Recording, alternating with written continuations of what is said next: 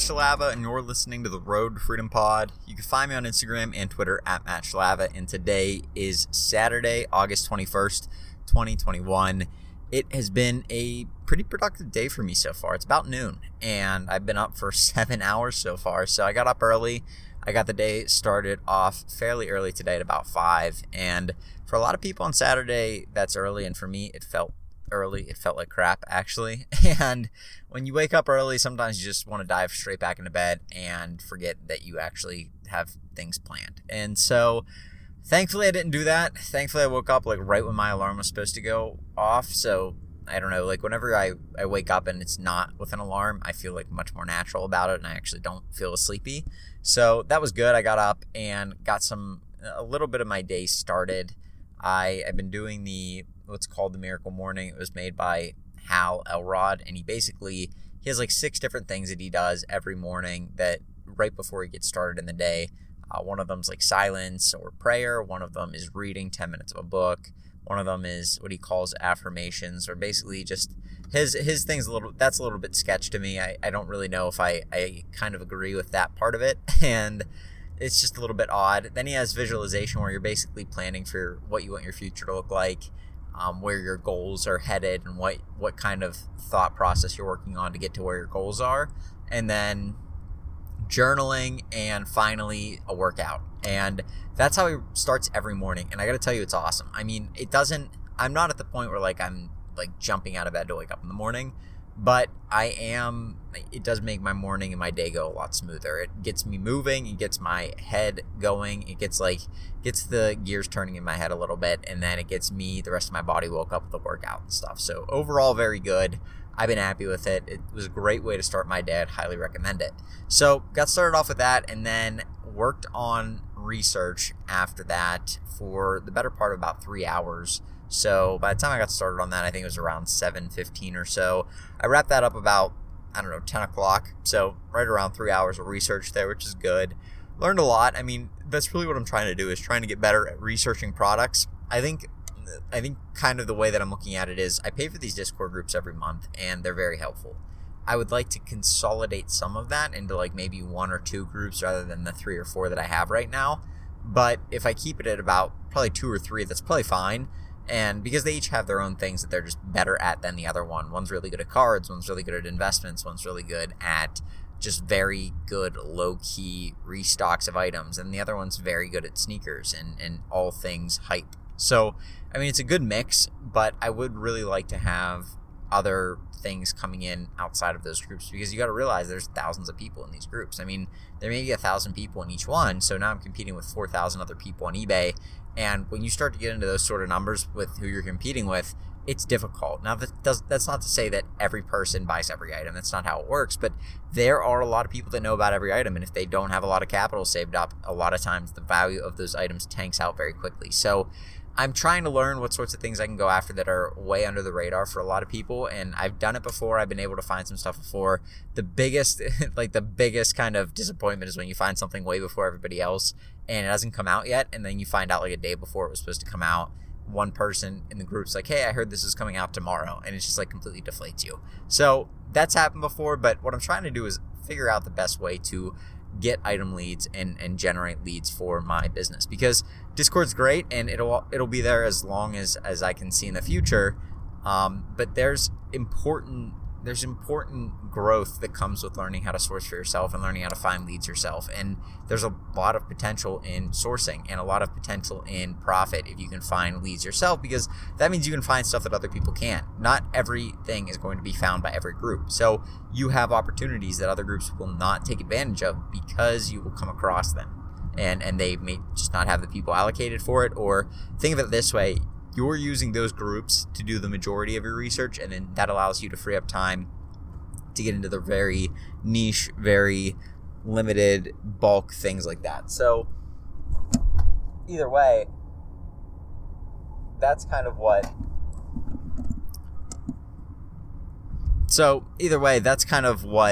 the synopsis that I have of the groups is that they're very good and they do a very good job of giving you a general, like, all-around picture of what's going on in reselling. For me, I want to be able to get a little deeper than that and be able to find stuff that other people can't, be able to find stuff in case, for whatever reason, my Discord account gets hacked or whatever. Like, there's so many different things that could go wrong. I would at least like to have that skill set. It's a valuable skill set that doesn't only just apply to reselling. So something that I've been working on just to improve myself as a reseller, as a business person, as just a person in general, is to be able to spot trends and spot which items are going to be big. And I've had some promising results so far, so I'm happy about it. So I worked on that for a while, and then we had a sneakers release today, and that was a very, very low-key release because nobody cared about it. And I get it. A lot of places have tax on clothing. I am fortunate enough to live in Pennsylvania right now where I don't have tax on clothing. So when I buy shoes and stuff like that, they don't have tax associated with them. So it allows for a little bit more profit. I mean, we're getting taxed 5-6% on stuff, and some states even have it up near like 10, which is completely ridiculous in my opinion, but that's for a different day. When you're getting an extra 10 to 20 bucks tacked on to the end of a shoe, it's going to really cut into your profits. And it's tough to continue to make money on these lower key shoes, so not as many people go after it, or maybe the profit's just not there for them. But the way that I look at them is, okay, I'm not going to get that extra 10 to 20 bucks tacked onto the shoes, so I have a little bit of value that I can mine there because there's not going to be as much competition. The other thing is that these shoes are not super hyped. They're not Off-Whites, they're not Fragments, they're not anything like that. They're not Travis Scotts, so nobody is going to freak out about these shoes. They're probably not even going to go for them. They're going to say, wow, that's, what is that, $30, $40 profit? Yeah, I'm not going to go for that. And then they'll just let it go. So for me, I look at the shoe, I say, okay, I'm going to get this shoe at cost, $190. I don't have to pay any tax on it, which is nice. And then I'm going to flip the shoe on eBay. There's no fees on eBay for sneakers that are over $100 that are athletic shoes, so that's nice. So I can probably do pretty well with this based on the fact that there's not going to be many people going for it. I looked on Discord, one of the groups that I have was talking about how low the stock's going to be for the shoe, and it appeared to be relatively low compared to the other general release shoes that we've seen come out in the past. So for that sort of thing, I just said, screw it, I'm going to go for a bigger size. I went for size 14 because that was the highest priced size on StockX, and ended up hitting one out of very, very low stock. So that tells me not many people really wanted the shoe, and definitely not many people with a big foot wanted the shoe, but definitely more people with a big foot wanted the shoe than were available. That's kind of what I concluded, because I hit enough on sneakers and I keep my accounts pretty healthy by buying from Nike a good bit, just because I buy on the sneakers app and I buy things when I see them pop up on Nike.com that I can flip. And so I think Nike kind of values my account, and they let me hit a little bit more on sneakers than I think some people do. So I hit that shoe on the sneakers app this morning, size 14, Jordan 12, what were they called? The utilities, the Jordan 12 utilities. And they were a clean shoe. I mean, when you look at the shoe, the other thing that I liked is that they were a very clean colorway.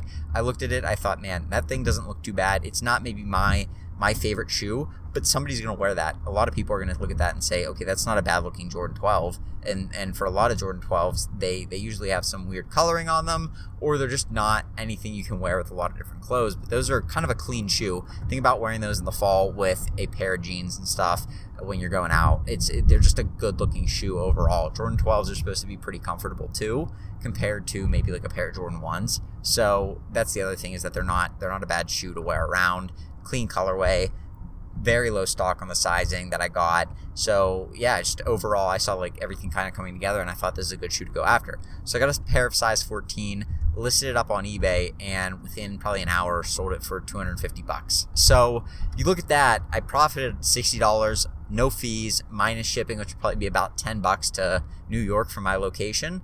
So overall I'm looking at probably around $45-50 profit on this shoe. So just very, very good way to start your day. I mean, if I can encourage you to do one thing, if you see something that you can put 20 minutes of your time into and make $45-50, that's $150 an hour. That's way, way worth it for most of you. Now, if you're somebody who values your time at $200, $300, $400 an hour, then maybe you have to reconsider that, but you could always outsource that to a virtual assistant as well. So it's just something where you could definitely do really well with buying some of these shoes up. It just really depends on whether you have a process or not, and then whether you want to do it or you want to have somebody else do it for you. But you could definitely make very good return on your investment just by sourcing these shoes. You're doing it for 20 minutes and you make $45-50. You're doing really well with that sort of a time frame. So overall, good start to the day. I just ran to Walmart, and there was a Walmart around me. I saw something pop up in one of the Discords that I was in, and they said, hey, go after this item. Looks like it's pretty good. And I looked at the comps on eBay. They looked solid. So I searched the Walmarts around me and found one for pickup. It was the only Walmart around me that had it, and it was for pickup. It was like the only Walmart that had it for pickup. So I was pumped about that. Ended up picking that up. And yeah, just overall, that's going to be a good profit. Probably making 60 to 80 bucks on that. So again, like an hour of my time running there and back. And it was pickup, so they brought it to me right in the parking lot. Well worth the $60 to $80 profit. Like, not many jobs are going to get you that. So that's the way I look at it. If I think I can make decent money and more money than I make as an engineer in about an hour, or per hour, I guess, depending on how long it's going to take, I'll do it because it makes sense. It's good money, and I know that a lot of times people overvalue their time and then people don't value it enough. It really depends on what you're going to be making from the investment and whether or not it's worth it to you, whether or not you could be doing something better. So that's kind of what I looked at. I bought it last night, pretty pumped about it, and it is what it is. So that's what you need to be doing. I mean, in my opinion, one of the best things you can do is trying to capitalize when you see an opportunity and then taking advantage of it. So other than that, it's going to be a busy day. I got some work I'm going to be doing for business planning, and then later on in the day, I'm going to be doing some photos to generate some listings, have my virtual assistant make me some listings. I feel kind of bad for her because this week's just been super dead for me. I didn't get a whole lot sourced. I bought a couple things. They haven't arrived yet, so she's probably just like, hey, what's going on? I should reach out to her, and I'm going to today. Just be like, hey, I'm very sorry. Like, things have been quiet today, things have been quiet this week, but overall, things are going to pick up in the future. Just bear with me for these last couple weeks while I'm at work and at work full time. So that's the other thing. I got a couple things coming this week I'm pumped about. Just low-key stuff. That's the thing. If I can push one thing, it is very low-key items. Things that are not on anybody else's radar. Things that are limited in restock, and there's so many of them. It's just, to me, it's tough trying to figure out what the niches are when you're trying to figure out what sorts of items sell well. And some of the things that I see pop up in Discords, I wonder if the person just wasn't talking to like a family member or didn't have this as a hobby and then looked around and realized that it was reselling very well, or what the issue was. I think a lot of people, kind of from personal experience, pick up on these items. I'm trying to do it from the experience of saying, hey, this looks like something I've seen flip before. Let's get it flipped. Let's see if it works. Let's see if it's flippable. Let's see if it's out of stock. Oh, it is. Let's list it on eBay, see if it'll sell once I get one in hand or whatever, and then I can see if I can sell it. So that's kind of what I'll be working on the rest of the day, and it's just going to be busy. I mean, I was talking last night about Q4 and what you need to do for that. I do think that you need to set a goal for Q4 as to what you want to do with it. I mean, sit down for an hour today, tomorrow, one day before Q4, plan it out, actually put it like in stone, set it in stone as a date.